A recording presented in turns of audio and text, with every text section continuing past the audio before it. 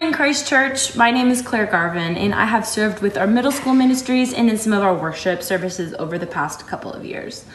I just want to welcome you guys to the message today and thank you for tuning in.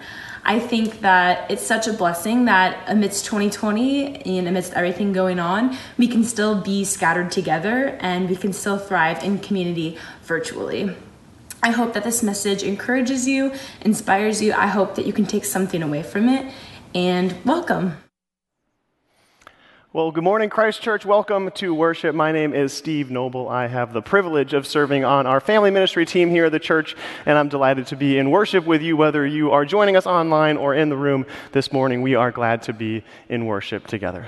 Now, will you join me in this responsive reading? Praise the Lord. Praise the name of the Lord. Give thanks to the Lord, for he is good. His love endures forever. Give thanks to the Lord of Lords, to him who alone does great wonders. His love endures forever. Who by his understanding made the heavens, who spread out the earth upon the waters, who made the sun to govern the day, the moon and stars to govern the night. His love endures forever. Give thanks to the God of heaven. His love endures forever. Let us sing our praise to Almighty God, Creator, Sustainer, and Redeemer of all creation. Hallelujah.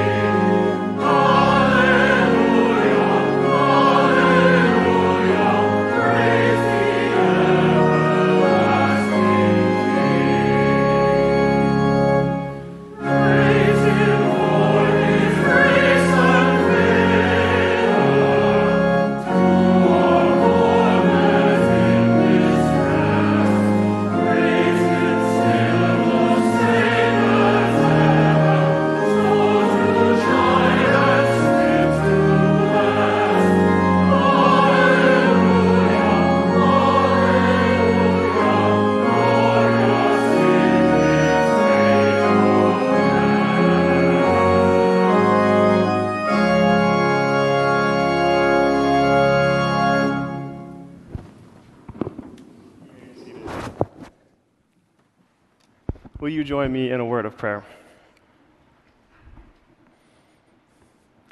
Almighty God, you love us, but we have not loved you. You call, but we have not listened.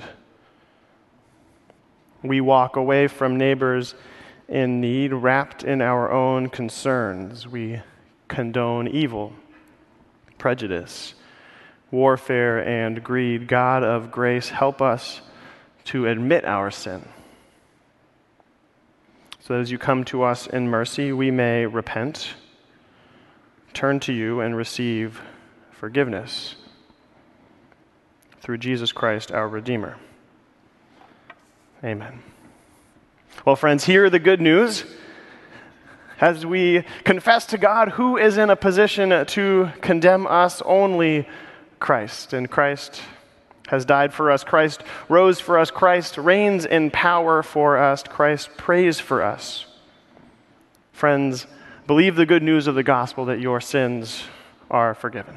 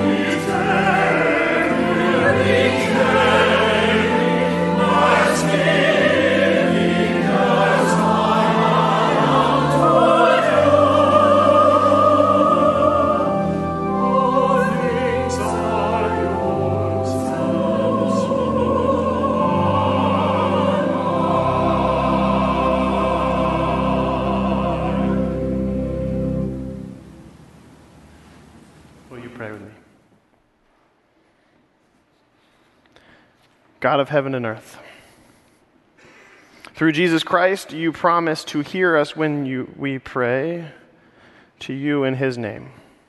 Confident in your love and mercy, we offer our prayer. Lord, in your mercy, hear our prayer. Empower the church throughout the world, Lord, in its life and witness. Break down the barriers that divide, that united in your truth and love, the church may confess your name, share one baptism, sit together at one table, and serve you in one common ministry. Lord, in your mercy, hear our prayer. Hear the cries of the world's hungry and suffering. Give us who consume most of the earth's resources the will to reorder our lives, that all may have their rightful share of the food, medical care, and shelter, and so have the necessities of a life of dignity. Lord, in your mercy, hear our prayer. Renew our nation in the ways of justice and peace, Lord. Guide those who make and administer our laws to build a society based on trust and respect. Erase prejudices that oppress. Free us from crime and violence. Loose the bonds of systemic injustice rooted in our communal sin and greed. Give all citizens a new vision of a life of harmony in Louisville, Chicago, and throughout America. Lord, this morning we mourn with the city of Louisville as they mourn the unjust killing of Breonna Taylor. Lord, we mourn also the loss of life and the unrest of the last couple days in that city. Grant us wisdom as we pursue justice and remind us that our ultimate hope is in you, Lord. Lord, in your mercy, hear our prayer. Strengthen, Lord, this congregation in its work and worship. Fill our hearts with your self-giving love, that our voices may speak your praise, and our lives may conform to the image of your Son. Nourish us with your word and sacraments, that we may faithfully minister in your name and witness to your love and grace for all the world. Lord, in your mercy, hear our prayer. Lord, look with compassion on all who suffer. Support with love those suffering with disease, those unjustly imprisoned, those denied dignity, those who live without hope, those who are homeless or abandoned. As you have moved towards us in love, so lead us to be present with them in their suffering. In the name of Jesus Christ, Lord, in your mercy, hear our prayer. Lord, sustain those among us who need your healing touch. Make the sick whole. Give hope to the dying. Comfort those who mourn. Uphold all who suffer in body or mind, not only those that we know and love, but those known only to you, that they may know the peace and joy of your supporting care. Lord, in your mercy, hear our prayer. And now we pray as your Son taught us to pray, Lord, saying, Our Father, who art in heaven, hallowed be thy name. Thy kingdom come, thy will be done, on earth as it is in heaven. Give us this day our daily bread, and forgive us our debts, as we forgive our debtors. And lead us not into temptation, but deliver us from evil. For thine is the kingdom, and the power, and the glory forever. Amen. Well, amen. Friends, as we continue together in worship this morning, I have just a few notes for you. As you maybe can tell, we are beginning to slowly open both of our campuses to in-person worship. And so we are so thrilled if you're joining us online, and if that's what you're most comfortable with, we want to encourage you to keep doing that. But if you are comfortable coming back to one of our worship services here at Oak Brook or at Butterfield, we would love to invite you to do so. If you're interested in joining us in person, please go to christchurch.us, where you can find more information on how to register, as well as information on the many safety protocols that we have put in place in order to keep our church family safe. We also have limited children's ministry available at our Oak Brook campus. And so if you're interested in bringing your child up to age or fifth grade, we would love for you to do so. Please register by 9 a.m. on Friday morning so that we can get our children's ministry team prepared for our kiddos. If you are interested in joining us next week, registration will open today at noon. So check out the website in order to do that. Next week, we'd love for you to join us for World Communion Sunday as we as Christ Church join with the body of Christ around the world at the Lord's table to celebrate the sacrifice that our Lord Jesus Christ made for us. And so if you do join us in person, we will have safe little individually packaged cups for you so that we can partake of communion in the most safe way. And if you're joining us online, please feel free to join us with a cup of juice or wine and some bread so that you can join us in that way as well. Well, friends, something that I have been most impressed by at Christ Church in the years that I've been here is our church's heart for young people. I continue to be absolutely floored by how much our church supports and cares for children and students in our body. We kicked off our student ministry programming for the school year this month, and we have some 30 small groups meeting all over the western suburbs with 75 adult mentors. And all of that is possible. A little glimmer of normalcy for our students is possible because our congregation supports our students so generously with your giving in order to support our ministries and your giving of your time to mentor our students. We are grateful for you. So as a member of our family ministry team, I want to say thank you. And as we transition into a time of worship through our generosity, I want you to be encouraged knowing that you are making a difference. Let's give to God his tithes and our offerings.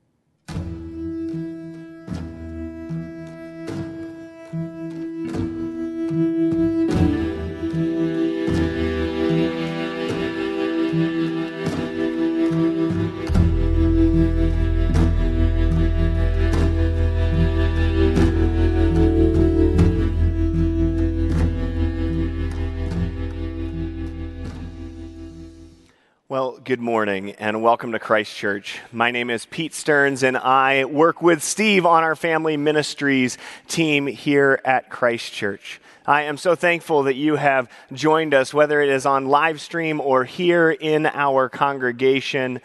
We are so thankful that as a church, in the midst of the chaos of our world, we are able to place Christ as our foundation. Well, over the past few weeks, we have been studying a fairly familiar story. It's the parable of the Good Samaritan.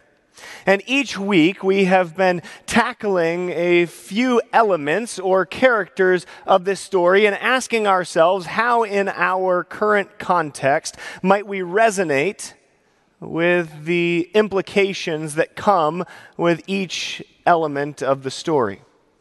Well, today we continue by looking at the priest and the Levite. When I was growing up, one of my favorite things to do was to go to the movie theater with my family. We would all pile into the car and head off to watch a film together. My favorites were always adventure stories, whether it was Star Wars, Lord of the Rings, or Disney classics like Aladdin.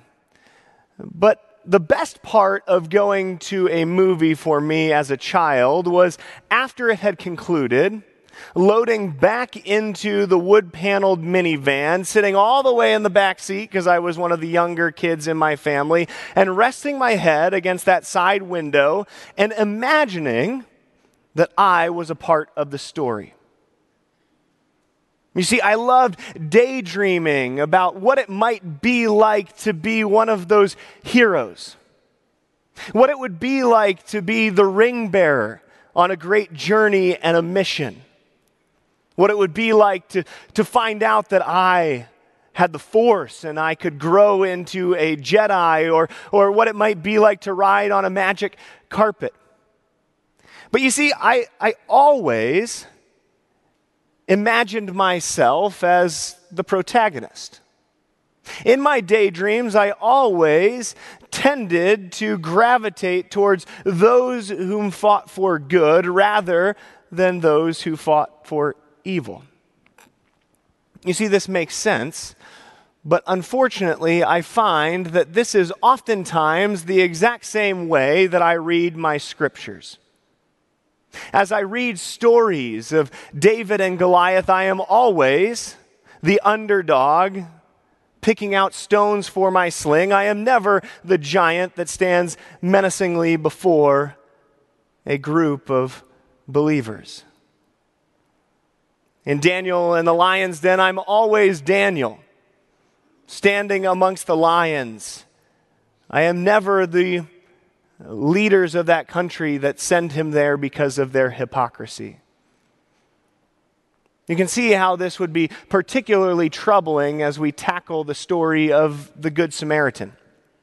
Because as we have learned a little bit in this series, and we will continue to learn, it is fairly unlikely that Jesus intended us to read this story as if we were the Good Samaritan. In fact, Jesus goes out of his way to choose a character that would be so unrelatable that none of the listeners of that day would want to resonate with them, let alone assume that they were that character. And so as we read this story, we too must begin to ask ourselves who it is that Jesus intends for us to relate with. And unfortunately, I think the likelihood is that we are called to see ourselves in the shoes of the Levite and the priest. You see, the Levite and the priest are particularly challenging for us because as a 21st century American church, we have a tendency to vilify the religious leaders of the Jewish people. And you see, rightfully so. As we study the gospel narrative, it seems to be that the Pharisees are always standing on the wrong side of the equation. It is the Pharisees, after all, that condemn Jesus and send him to the cross. But we know from Scripture that it's actually our sin that sends Jesus to the cross. And so as we study the lives of the priest and the Levite, we need to begin to reconcile how these people could commit such atrocities and how Jesus calls us to recognize ourselves as these characters. You see, the crowd that Jesus was talking to would not have seen a priest and a Levite as a villain. Instead, a priest and a Levite would have been a picture of the moral good. They would have been characters that this crowd would have wanted to equate themselves with. They were active in the life of the temple and synagogue. They participated in the religious sacraments. They were known for upholding the law. And so as this crowd listened to their story, the assumption would be that they would immediately assume that these are generally good people. These are people that I want to be like, which is why their response becomes even more shocking. We open today to Luke chapter 10, verses 31 and 32. It's fairly brief and straightforward. A priest happened to be going down the same road, and when he saw the man, he passed by on the other side. So too, a Levite, when he came to the place and saw him, passed by on the other side. You see, we know that a Jewish man has been walking down this road, and he has succumbed to an attack. He is now left for dead on the side of the road at the mercy of whoever happens to pass him by.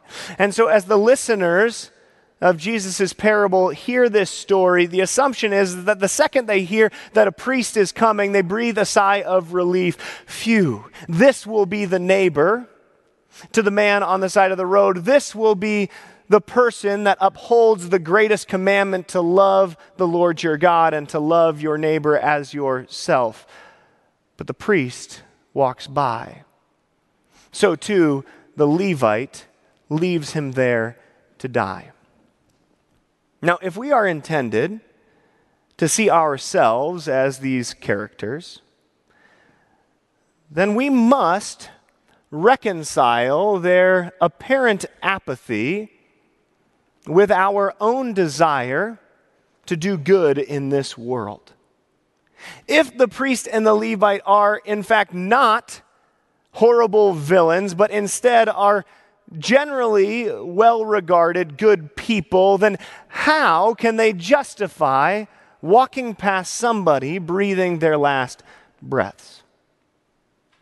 You see, Jesus doesn't tell us exactly why they have made this decision, but today I would like to make three assumptions that would have led to justifiable reason for leaving this man to die, and three assumptions that I find resonate very closely with my own apathy. The first assumption that I want to dive into is this understanding that perhaps the Levite and the priest saw the man there and assumed that he was dead. We're familiar with the story. In fact, in Sunday school, we probably heard that the priest and the Levite were active in participating in the religious sacraments of the day. And in order to participate in the religious sacraments of the day, you must find yourself clean before God. And to be clean before God, you must not come in contact with a corpse or a dead body. Because if you come in contact with a dead body, you would then be unclean for 7 days. And so it seems reasonable to assume that these good people walk by the man on the side of the road because they assume he is dead. They are off to do their own good works. They are going to be participating in the religious sacraments of the day. And if he is dead, then there is nothing they can do. And if they do tend to try to help him, then they will be disqualified from the other good things they are trying to do in their life. You see, I can resonate with this.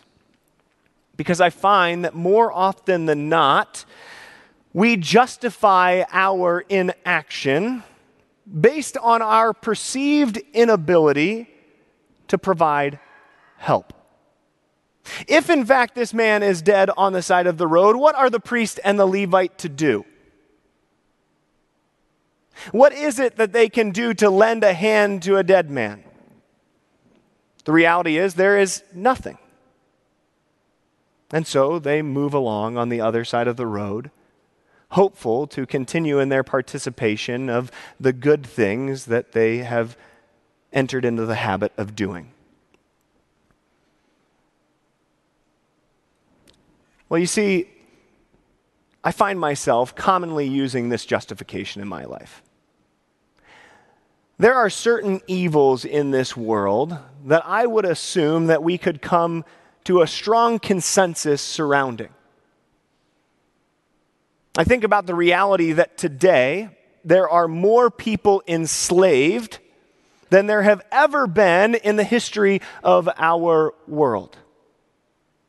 And I would guess that if we polled our entire congregation, each and every one of us would say that is a grave injustice. We are all familiar with the child sex trade, an abhorrent circle of evildoers that sell children here in our own country and around the globe, and I imagine that none of us find ourselves thinking that maybe that's an okay behavior. We have seen and we know that there are children that are taken from their homes and conditioned to be child soldiers. I cannot imagine that any of us are okay with that. Yet, I ask myself, what am I doing to help these children? What am I doing to plead the case of the slave? And the answer is not a whole lot. Why? Because I don't even know where to start. What can I do living here in the western suburbs of Chicago?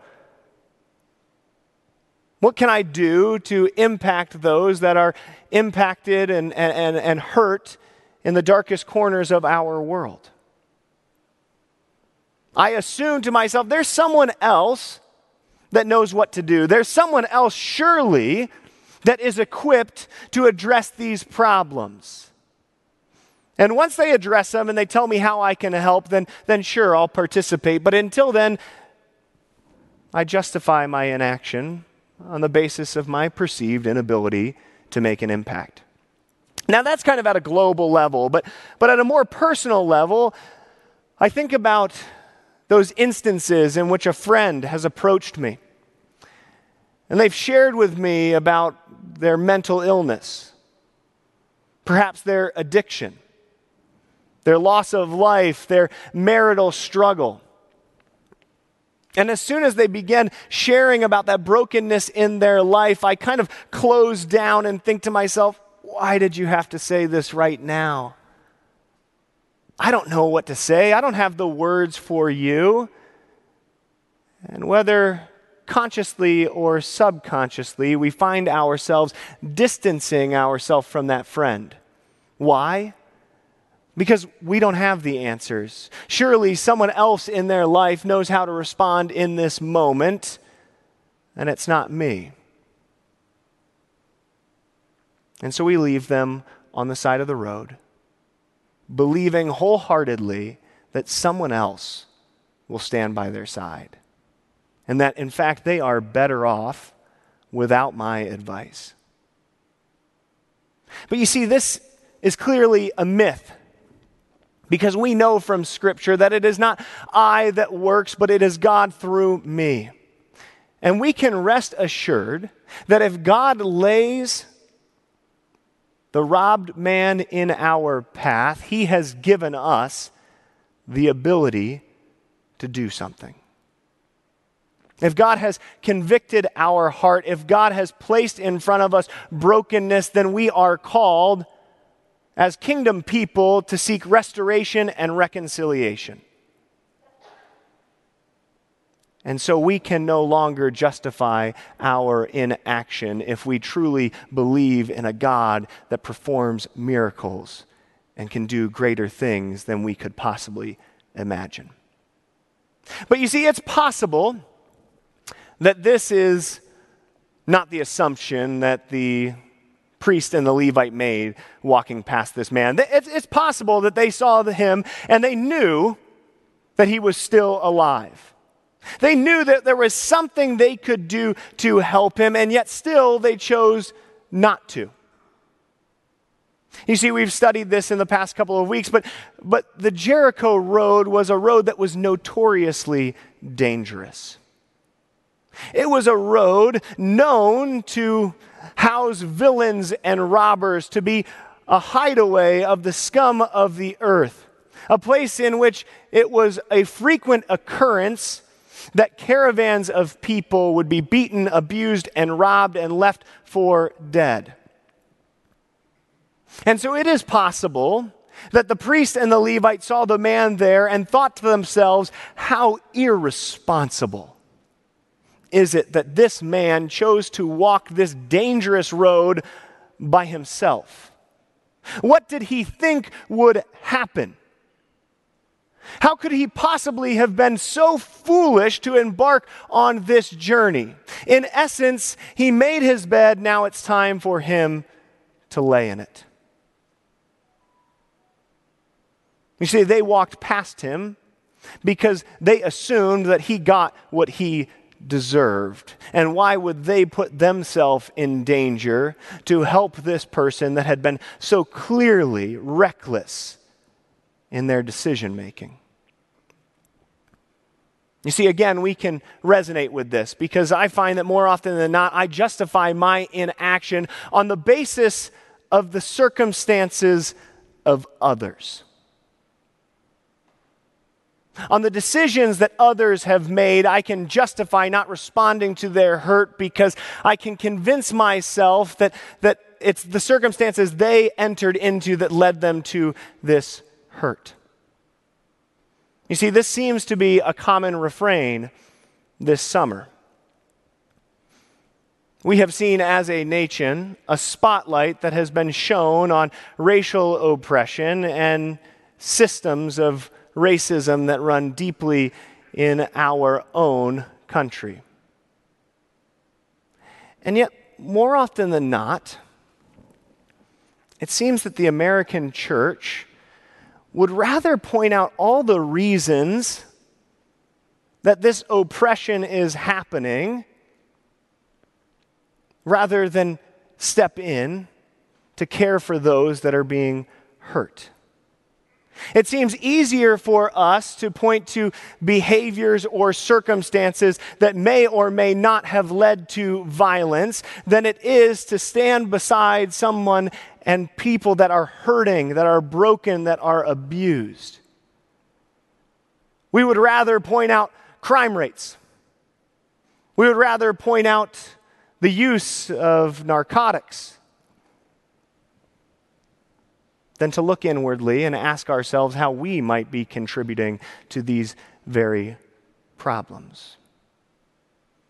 And so instead of standing by those that are hurt, we turn away and we walk past. This seems to be the narrative that surrounds much of our nation's challenges with sexual abuse. The Me Too movement shone a light on this a few years back. Our propensity as a nation to shame the victim rather than to stand by their side. Well, this person would not have been abused. They would not have been the victim of this crime if they had not been out so late. Well, clearly they were doing something to indicate their interest, weren't they? What did they expect? Well, they dress in a certain way. And so clearly, this is their fault. And in doing so, we excuse the abhorrent behavior of the criminal while justifying our inaction on the basis of the circumstances surrounding the victim. Now, I want you to hear me say this. In both cases of sexual abuse and systemic racism in our country, I believe that these excuses are just that, they're excuses. They're things that we do to allow ourselves to step into a place of apathy, to distance ourselves from the brokenness in front of them. They are not actually real and true justifications. But as believers, we need to respond to the man on the side of the road without considering their circumstances. You see, this passage continues here at the end in verse 36 and 37. Jesus turns to the teacher of the law and says, "Which of these do you think was a neighbor to the man who fell into the hands of robbers?" The expert in the law replied, "The one who had mercy on him." And Jesus told him, "Go and do likewise." You see, the expert of the law can't even bring himself to say the Samaritan. And so instead, he points out that the Samaritan was merciful. And you see, this idea of mercy is so important as we think about how, as a church, we respond to those that are hurt, to those that are broken, to those that are oppressed. Because mercy is not conditional. Mercy is not dependent upon the actions that have led up to the pain. Mercy instead offers us something, a great gift, in spite of everything else in our lives. You see, I would not be standing here today if not for the mercy of our Lord and Savior. If Jesus had chosen to determine whether or not he would go to the cross on the basis of the actions of the Jews of that time, the Gentiles of that time, surely he would never have died. But Jesus went to the cross for a crowd of people that hurled insults at him and spat at him even when he hung on the cross for their forgiveness. And it is following after a God that is merciful to us regardless of our circumstance that we are called to respond to the brokenness in our world regardless of what we perceive to be right or wrong action in the life of the victim. We should be a church that is known for our mercy. And when I say a church, I don't mean just Christ Church. I mean our global church should be known for stepping in on behalf of those that are broken, regardless of what might have happened to lead them to that place. Now, again, this is just an assumption. And it is possible that the priest and the Levite were actually not concerned with the circumstances that had led the man to the side of the road. It's very possible that they saw him there and their hearts ached for him and they wanted to do something for him. It's possible that they just felt overwhelmed by empathy for him, but recognized that there was inherent danger in helping him. You see, it was a rather common practice during that day and age for the bandits to leave one person on the side of the road, beaten and abused, so that someone might come along to help them, might lift them up on their own animal or carry them shoulder to safety, and then in turn put themselves in a place of vulnerability so that they too could be attacked and fall victim to a similar fate. And so it is possible that the priest and the Levite saw him laying there, wanted to help him, but thought about their own safety, thought about their own well-being, their own protection, and decided to continue on. I do this all the time. I justify my inaction because of the inherent personal risk to myself or my family. How often have I heard the plight of the oppressed, and I have been called to an action to give, to support charities that are doing incredible work around the world, and I've said to myself, I'm on a tight budget. I'm a pastor with a young family, and if I give right now, that's going to have some serious implications for my comfort.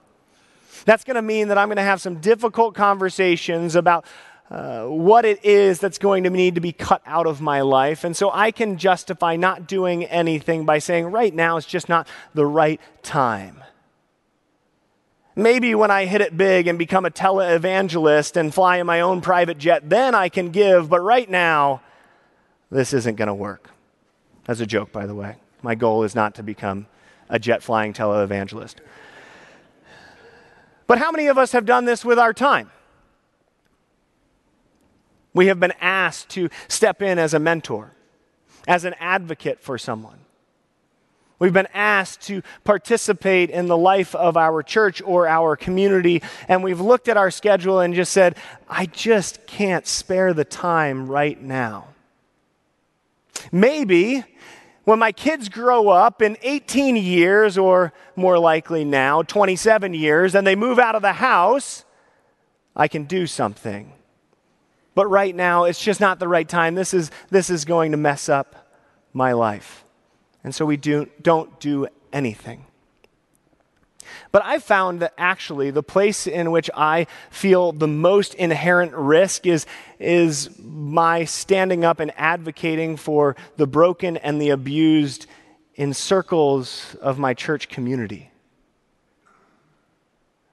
More often than not, when I see instances of injustice, whether it be in the news or in my personal life, I remain silent on my social media.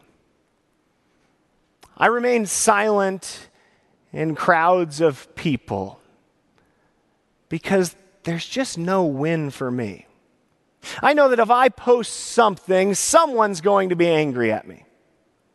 Someone's going to shake their fist at me to tell me I've got it all wrong and to call out my own discernment. And so it's just a whole lot easier not to say anything. Because in remaining silent, I don't ruffle any feathers. But you see, if this is our MO as a church, our silence leaves the man on the side of the road. And I say this because I think that as a church, not just this church, but the church in America, we need to do a better job of assuming the best of our fellow believer. We need to do a better job of showing grace in uncertain times. We need to come before others with the assumption of their good intent. And when we see those standing up on behalf of the oppressed, our goal should be to celebrate that as a church, regardless of whether or not it is the way that you would do it, regardless of whether or not it's the appropriate medium for this conversation. Because I'm going to be honest, we're going to do it wrong. We're not going to respond in the most practical and appropriate way every single time. There are going to be times that we say things that are insensitive, that we say things that offend someone, that we say things that cause other people to question our intent. But as a church, we must show grace and assume the best and to come arm in arm with those people, recognizing that in making an attempt to help the man on the side of the road, we are moving the kingdom of God forward. If we continue as a Christian people pointing out the flaws of the logic of our fellow brothers and sisters in Christ, we are promoting a culture of apathy that will leave us without any growth or transformation in this world.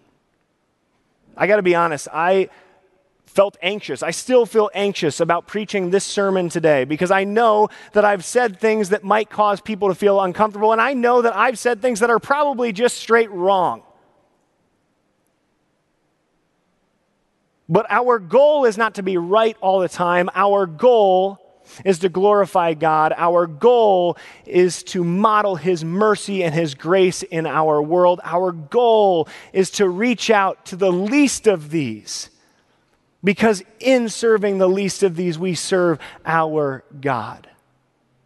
And if we had more grace for one another as a church, I can only imagine the exponential growth in God's kingdom.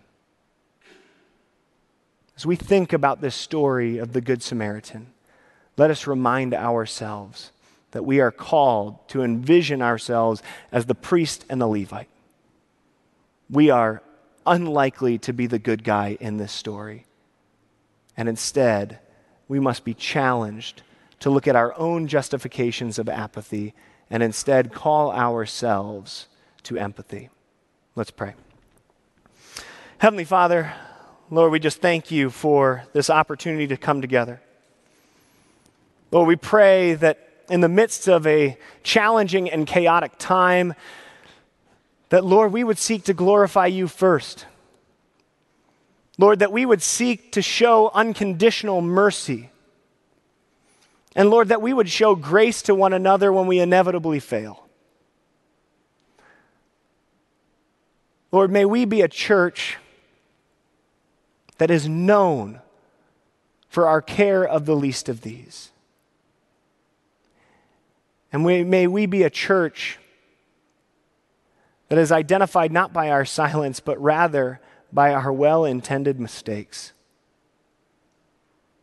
We pray that you would lead us during this season, and that, Lord, we would constantly pursue your glory. We pray this in your name. Amen.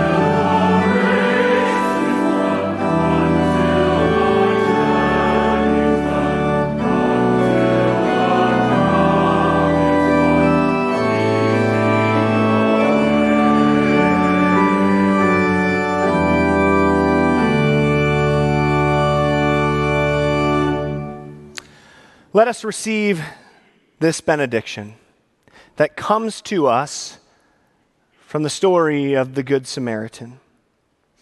Jesus says to us, "Which of these three do you think was a neighbor to the man who fell into the hands of robbers?"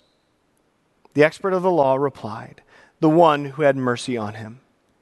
And Jesus responds to all of us, "Go and do likewise." Amen.